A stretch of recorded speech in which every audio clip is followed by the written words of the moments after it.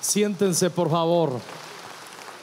Sí, me quedan unos minutos. En la mañana, diga conmigo: Señor, abre mi corazón por tu Espíritu Santo para temerte y para abrazar tu palabra, en el nombre de Jesús.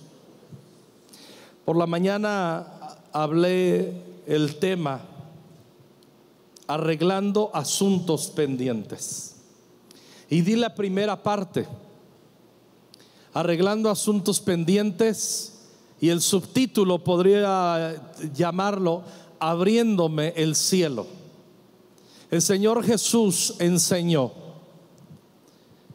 si vas al templo, lo estoy parafraseando, si vas al templo a presentar ofrenda delante del Señor, y ahí, a punto de presentarte tu ofrenda, recuerdas que tienes un asunto pendiente que arreglar con alguien, dice: deja ahí tu ofrenda, ve, arregla ese asunto pendiente, regresa y luego presenta tu ofrenda. Noten bien que Dios ni siquiera al traer la ofrenda, Dios no se va recio y dice: qué hipócrita, largo de aquí. No, Dios es tan bueno. Él sabe cuánto le amamos. Él sabe que queremos amarle con más intensidad. Y en medio de ello, cuando venimos y nos presentamos delante de Él, Él es Dios santo y siempre ha sido y será santo. Y Él, no todo lo que le presentamos a Dios Él lo recibe, pero todo lo que le presentamos a Dios, Él sí quiere recibirlo todo y tomarlo como una adoración. Pero hay asuntos que, aunque ve que lo hacemos de buen corazón y Él los quiere tomar como adoración, no puede. No es que no quiere, no puede Dios. Por eso Él da la ruta a la reconciliación. Dice: deja aquí tu ofrenda, arregle el asunto pendiente con aquel que ofendiste o te ofendió. Lo estoy parafraseando. Y luego que arregles ese asunto, ven y presenta la ofrenda. La vida de adoración no solamente se limita a dar, y lo que hacemos, que fue espectacular en la mañana y este tiempo de adoración, no se limita a ello. Adoración es aprender a arreglar asuntos pendientes. Y en la mañana di una referencia también de Josué capítulo 9, cómo esos hombres, los gabaonitas, vivían en un pacto que Israel había hecho con ellos, que no les matarían, aunque no eran del pueblo de Dios. Ellos se infiltraron de una manera que no voy a notificar. En la mañana desarrollé este tema. Y hicieron un pacto: los vamos a tener como leñadores, como aguadores, no los vamos a matar.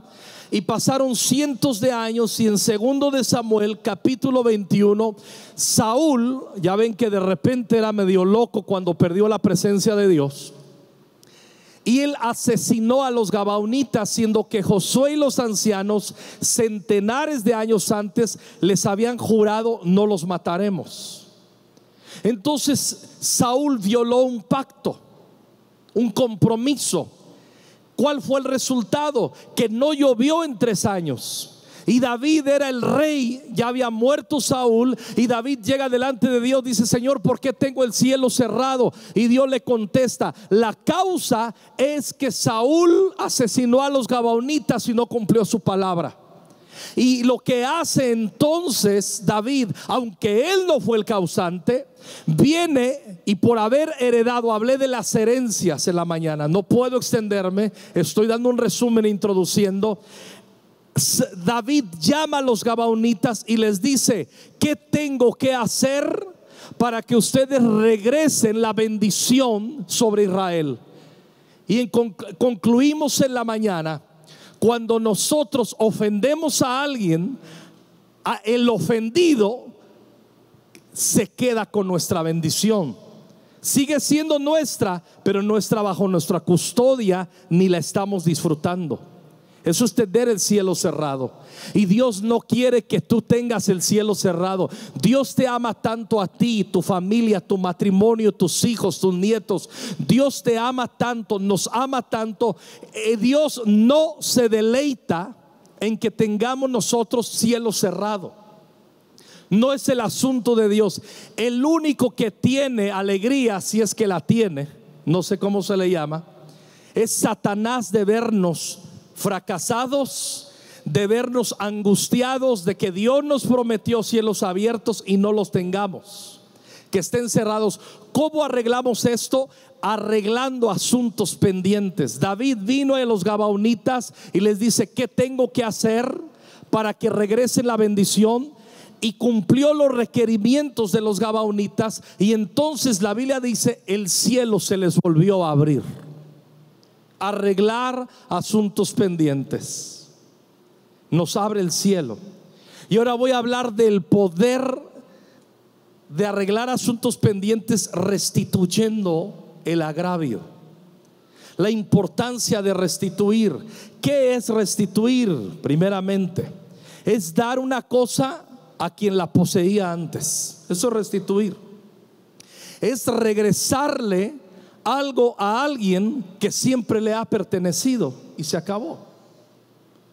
Es poner en las manos de alguien lo que siempre le ha pertenecido, pero por X o Y yo lo tomé y yo lo tengo en custodia.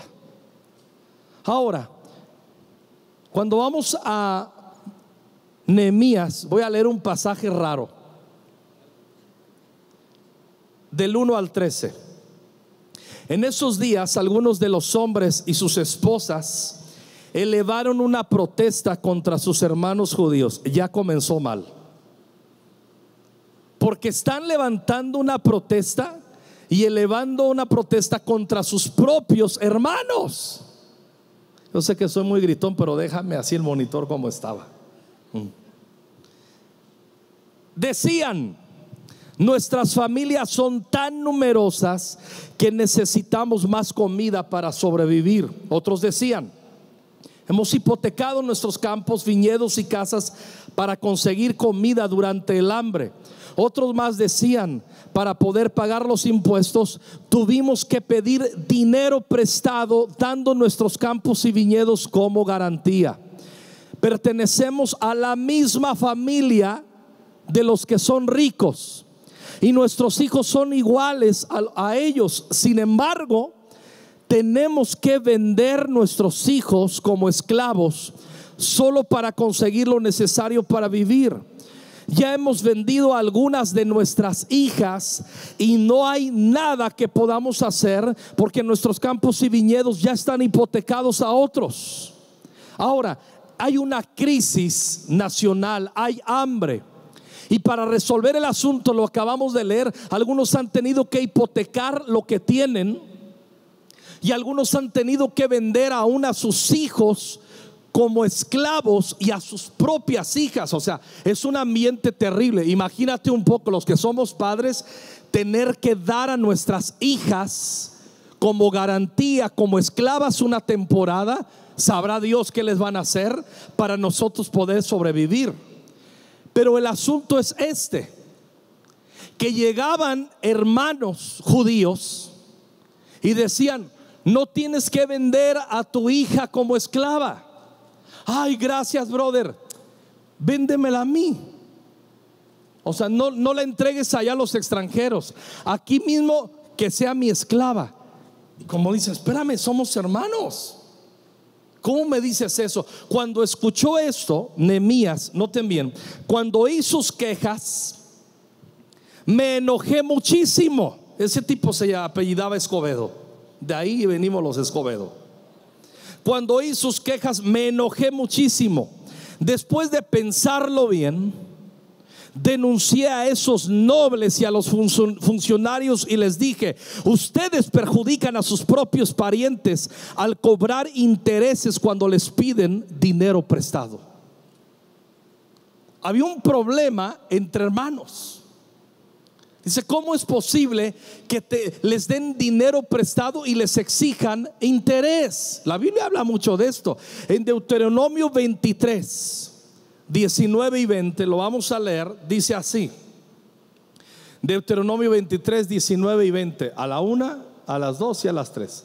No cobres intereses por los préstamos que le hagas a otro israelita, sea que le prestes dinero, alimento o cualquier otra cosa. Dice más: puedes cobrar intereses a los extranjeros, pero no les cobrarás a los israelitas, para que el Señor tu Dios te bendiga en todo lo que hagas en la tierra donde estás a punto de entrar y que vas a poseer. Le está diciendo: tú puedes cobrar interés, pero no seas gandalla con tu brother en Chilango. Préstale, pero no les cobres intereses. Dice: cóbrale interés a quienes le prestas, que no son tus hermanos en la fe. A eso sí. Ahora voy a aclarar, porque algunos están diciendo: gloria a Dios, llegó la palabra de Dios, llegó el rema de Dios, llegó la solución. No. También dice la Biblia: el impío pide prestado y no paga. O sea, la hermana Paquita, la del barrio, dijera: el inútil, el desgraciado, la rata de dos patas, pide prestado y no paga. Versión Paquita habla hoy. No, estamos hablando, los está confrontando. Dice en Éxodo 22:25, ponemos atención. Éxodo 22:25 dice así: si prestas dinero a cualquiera de mi pueblo que pase necesidad, no le cobres interés como acostumbran a hacer los prestamistas. Luego dice Salmo 15, versículo 1. Noten bien lo que dice el Salmo 15:1. Jehová, ¿quién habitará en tu tabernáculo? ¿Quién morará en tu monte santo? O sea, ¿quién va a tener un verdadero encuentro contigo? Versículo 5: el que anda en integridad, quien su dinero no dio a usura, ni contra el inocente admitió cohecho. Está hablando de tener cuidado en ello. Avanzamos. Entonces convoqué, dice Nehemías, cuando regresamos a Nehemías, convoqué a una reunión pública para tratar el problema. En la reunión les dije, mire lo que les dijo: estamos haciendo todo lo posible para rescatar a nuestros parientes judíos que han tenido que venderse a extranjeros paganos, pero ahora son ustedes los que los someten a esclavitud. ¿Cuántas veces tendremos que redimirlos? Ellos no tenían nada que argumentar a su defensa. Entonces insistí: no está bien lo que hacen ustedes. ¿Acaso no deberían andar en el temor de nuestro Dios para evitar que nos pongan en ridículo las naciones enemigas? Yo mismo, al igual que mis hermanos y mis trabajadores, he estado prestando dinero y grano al pueblo, pero ahora dejemos de cobrarles intereses. Y alguno podría decir: bueno, está bien, pero no, Nehemías no se queda ahí. Dice: devuélvanles hoy mismo sus campos y viñedos, sus olivares y sus casas. Además, devuelvan los intereses que cobraron cuando prestaron dinero, grano, vino nuevo, aceite de oliva. Entonces ellos respondieron: devolveremos todo, o sea, vamos a restituir, y no le exigiremos nada al pueblo, haremos como tú dices. Luego llamé a los sacerdotes e hice que los nobles y funcionarios juraran que cumplirían su promesa. Y aquí miren lo que dice: sacudí los dobleces de mi manto y les dije: si no cumplen su promesa, que así los sacuda Dios de sus casas y de sus propiedades. Entonces toda la asamblea respondió: amén. Todos alabaron al Señor y cumplieron con lo prometido. Para mí eso es un avivamiento. El avivamiento en nuestro corazón debe tocar nuestras conciencias y debe de modificar nuestras relaciones interpersonales. Y aquí escuchen muy bien: Nehemías está enseñándoles a arreglar asuntos pendientes con sus hermanos. Muchas veces tenemos el cielo cerrado porque no arreglamos asuntos pendientes. En este caso era normal restituir al agraviado. Estaba en el ADN. La restitución no debemos reducirla, escuchen bien, a un tema terrenal o a un asunto de dinero. Tiene que ver con un corazón. Lo que está aquí de por medio, tienen que restituir cosas y dinero. Pero escuchen muy bien lo que voy a decir. La esencia de la restitución es bendecir la dignidad de quien hemos ofendido. Y muchas veces no nos damos cuenta que cuando ofendemos, cuando pisoteamos la dignidad de alguien, nos cerramos el cielo. Y ya leímos que dice: en este asunto no cobres intereses, sino que si tú no dejas de cobrar intereses, dice, el Señor te bendecirá. El Señor te bendecirá. No estoy enseñando que aquel que debe no pague. Espero que estoy siendo bien claro, para que no digas: gracias, Diosito, me diste tu palabra. No. Estamos hablando, es justicia prestar sin interés. Y es justicia también cuando yo pido prestado, me comprometo a pagar el día que dije que voy a pagar. Y si no, soy un desgraciado maldito, igual que el que presta con intereses. Me entró el espíritu de Paquita. Tranquilo, Alejandro. Ambas cosas son injusticia. Por eso está enseñándonos la palabra. Tenemos que aprender a restituir, a arreglar asuntos pendientes. Yo conozco gente que ama a Dios, diezma, ofrenda y un montón de asuntos, y dicen: ¿por qué yo practico todos esos principios de ofrendar, de diezmar y todo eso, y no se me abre el cielo? Porque cuando no eras cristiano, no le pagaste a alguien y lo traicionaste. Y hay que dar la cara y restituir. Hay que venir y decir: sabes, te ofendí, no temía a Dios, no tenía el temor del Señor y te trancé. ¿Qué puedo hacer por ti?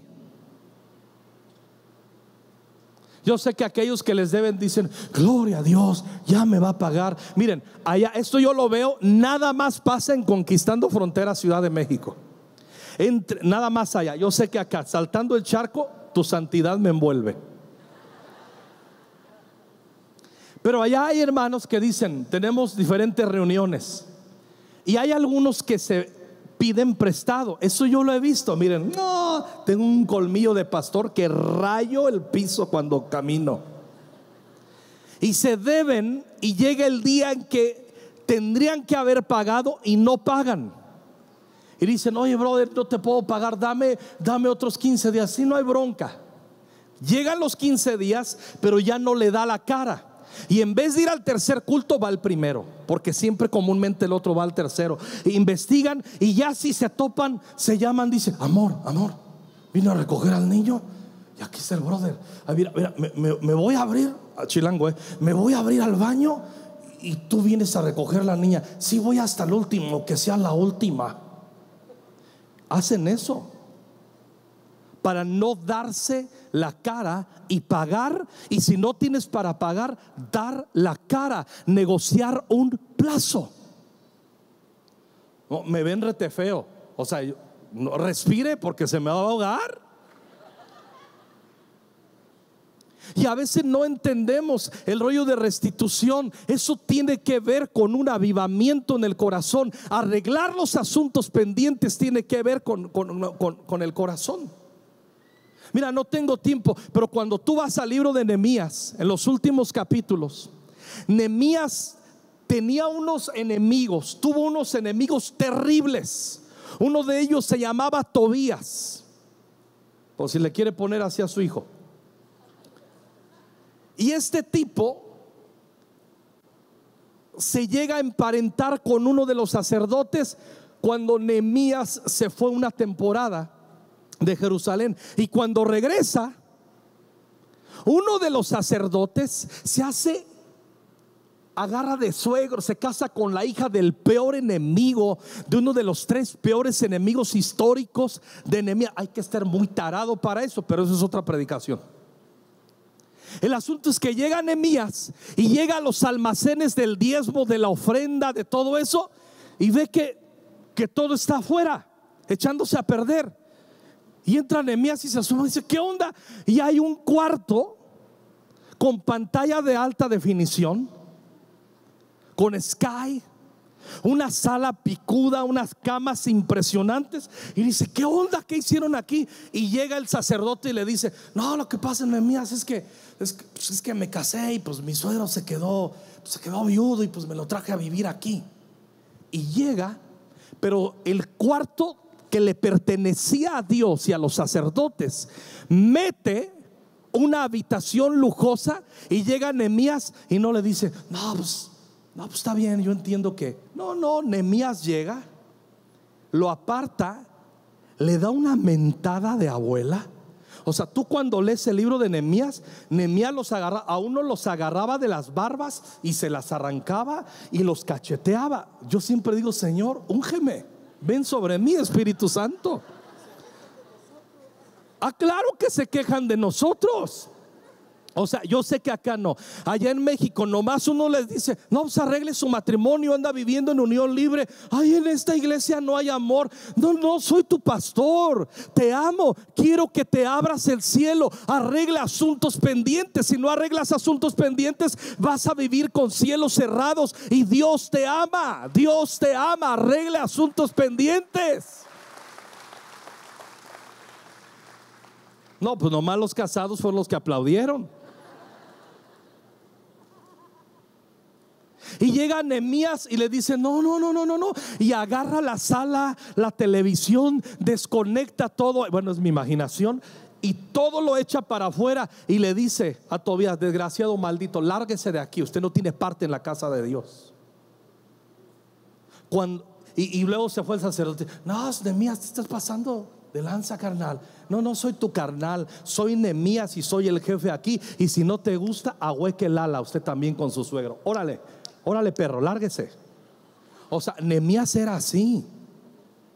A diferencia de Esdras, que arreglaba los mismos asuntos y era muy tierno, muy pastoral, pero los llamaba a la oficina, les ofrecía una Coca-Cola. Yo soy tipo Nehemías, pastor tipo Nehemías. A mí no me gusta perder el tiempo, porque quien no aprende a arreglar rápido sus asuntos pendientes se engaña a sí mismo. Se cierra el cielo, y es bien importante aprender la restitución. Y llegó Nehemías y arregló asuntos pendientes, no exactamente de restitución, pero les puse un ejemplo. Cuando hay cosas que no están bien, vamos a abordarlas rápido, vamos a arreglar rápido el asunto. Ahora, es normal restituir el agraviado. Ya les puse esos ejemplos, yo los vivo en la iglesia. No, aquí está el brother y recoge tú al chavito, yo me voy. Sí, mi amor, no te preocupes. Ananías y Zafira, siglo XXI, poniéndose de acuerdo en cuanto a asuntos de dinero para ser unos malditos. Ay, así como que me hizo daño el desayunito, Cris. ¿Qué me dieron? Es que comí chile ahorita, comí gallo. No, me siento en confianza simplemente.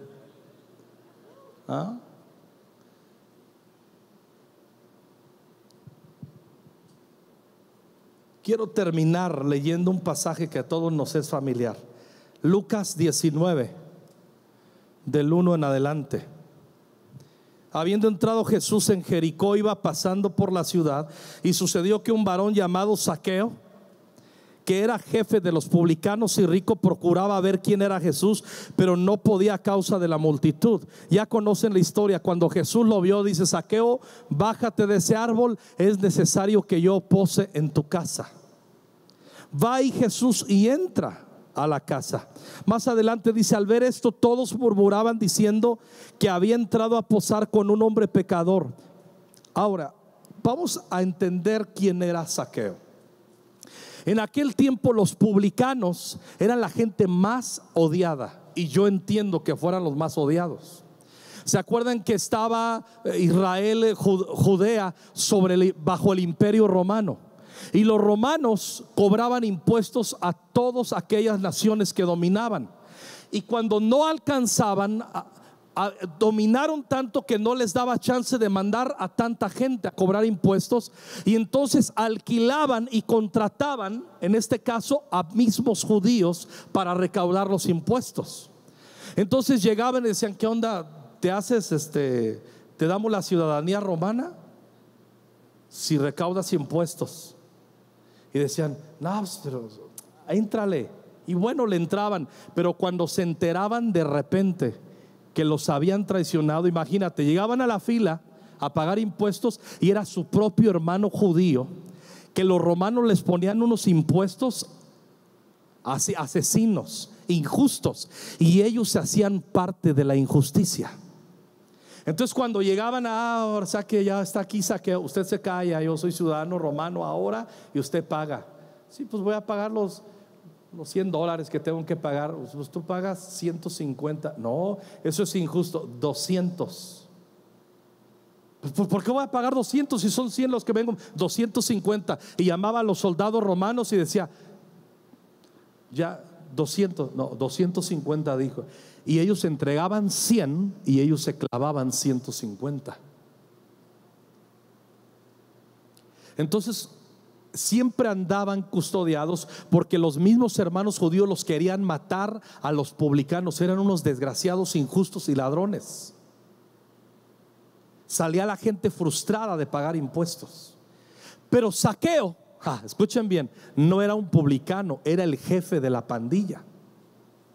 Era el jefe de todos los publicanos. Tenía un puestazo acá. Era un desgraciado y era un hombre rico. Era rico. Pero cuando Jesús le toca, cuando Jesús llega a su casa, ven por favor con el piano, ayúdenme, venga el equipo. Cuando Jesús llega a su casa, cuando lo toca, Saqueo dice: puesto en pie, dijo al Señor: he aquí, Señor, la mitad de mis bienes doy a los pobres, y si en algo he defraudado a alguno, se lo devuelvo cuadruplicado. La evidencia de un nuevo nacimiento es un ADN con una urgencia de restituir a quien he agraviado y a quien he ofendido. Si usted y yo no tenemos ese chip ahí adentro: yo ofendí, pido perdón; yo trancé, arreglo el asunto. Si nosotros no está eso intrínseco, metido dentro de nuestro ADN. Ahora, yo entiendo, si nosotros transamos a alguien y pagarle no es tan fácil, pero hay que dar la cara. Hay que arreglar: oye, te transé, ¿cómo arreglamos el tema?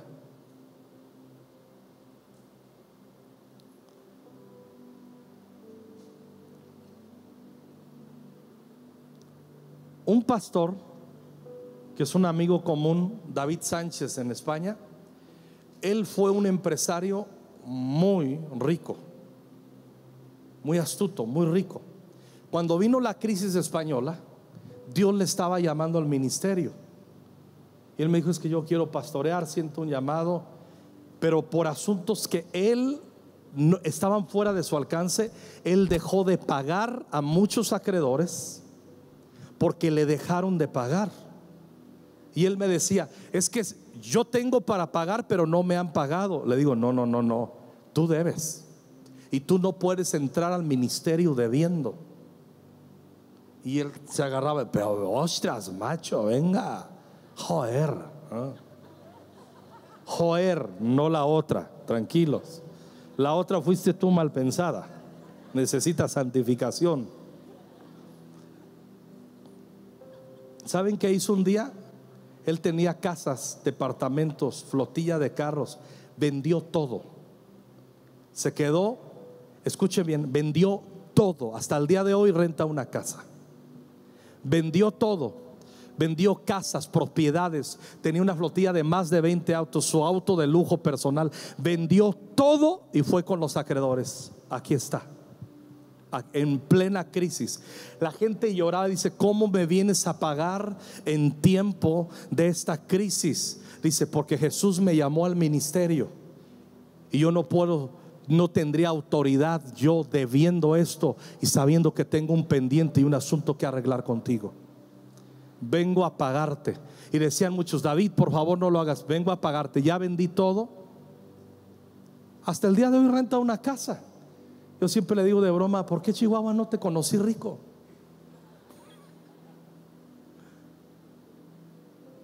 Restitución, arreglar asuntos pendientes. Ahora voy a decir lo más importante. Después, Samu, ¿quieres venir, por favor?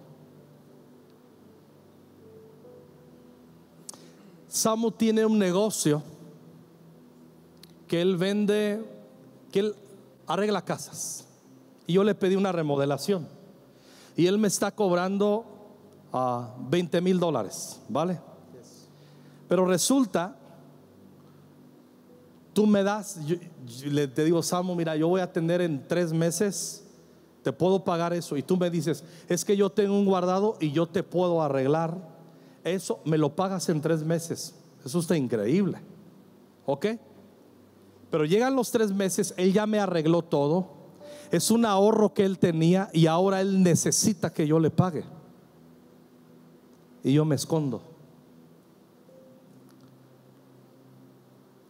Si yo te hago eso, Samu, tú vas a tener una herida de injusticia, ¿sí o no? Sí, Señor. Te voy a quitar tu paz, ¿sí o no? Sí, sí. Se te va a ir el gozo, ¿sí o no? Sí. Porque tienes que pagar.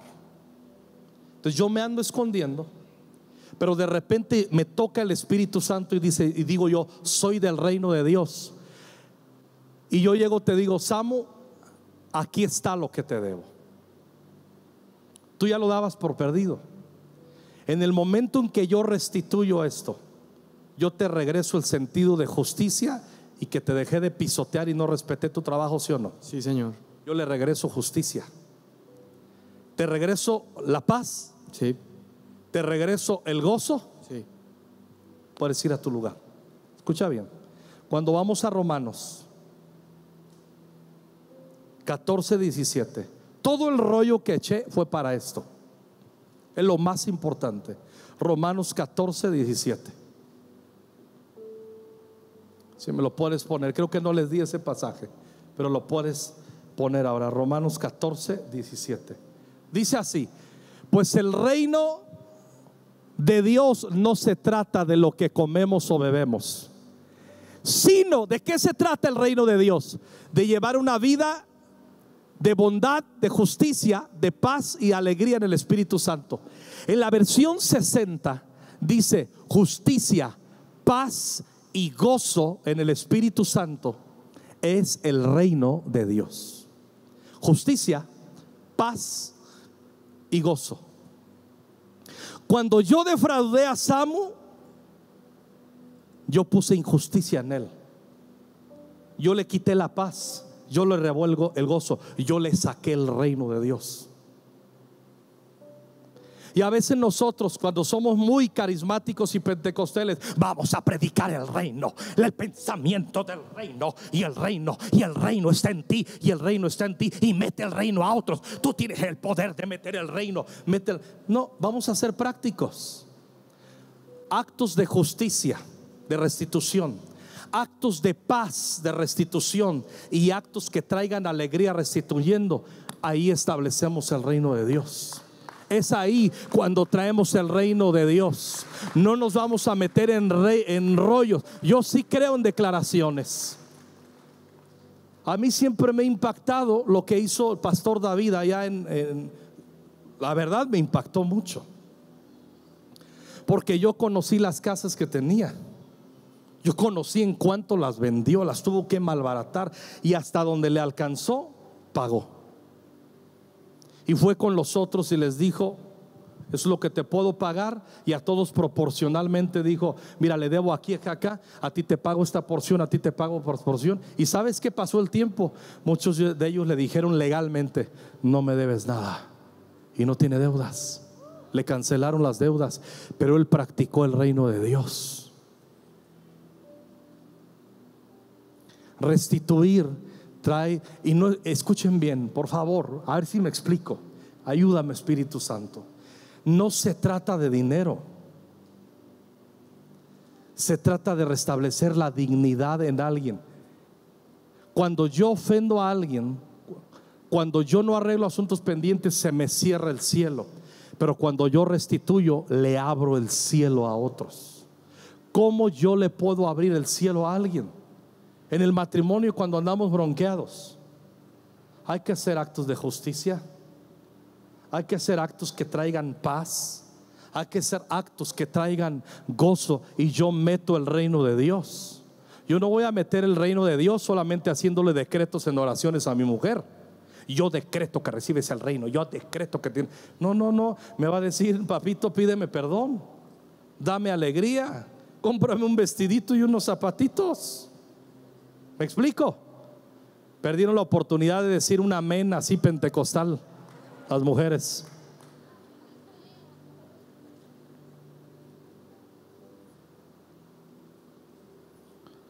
El reino de Dios lo traemos, la justicia, la paz y el gozo, cuando restituimos.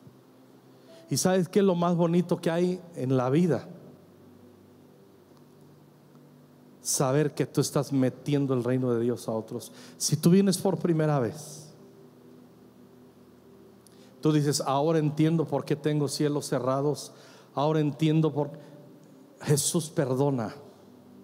Jesús va a reconfigurar tu mente, tu corazón, tu ser. Te va a dar sabiduría. Recibimos perdón de nuestros pecados, pero recibimos sabiduría también. Quiero pedirles que se pongan en pie, por favor. Pónganse en pie. Yo llamo aquí al pastor Chris, pastor de esta congregación, y él orará por ti. Si vienes por primera vez, entrega tu vida al Señor Jesucristo. Escucha bien: Jesús vino a perdonar. Todos hemos cometido pecados, todos estamos apartados de la presencia de Dios, pero hoy puedes tener una reconciliación. Hoy puedes venir, como dice la palabra, y ponerte a cuentas con Dios. Mismo Jesús, el Señor dijo: vengan conmigo y estemos a cuentas. Si tus pecados están bien rojos, yo los pongo blancos como la nieve. Y Jesús está aquí para ayudarte. Tú que vienes por primera vez, hay perdón y hay gracia para tu vida. Pastor Chris va a hacer este llamado, pero yo quiero hacer una oración sobre todos. Levanta tu mano. Padre, ayúdanos a aprender a restituir, a arreglar asuntos pendientes. A lo mejor ha sido violentada nuestra conciencia ahora por tu palabra, pero al último, Señor, nos abrimos el cielo y le abrimos el cielo a otros, arreglando asuntos pendientes. Bendigo cada familia que está aquí y pido tu paz y tu sabiduría a sus vidas y corazones, en el nombre de Jesús. Amén.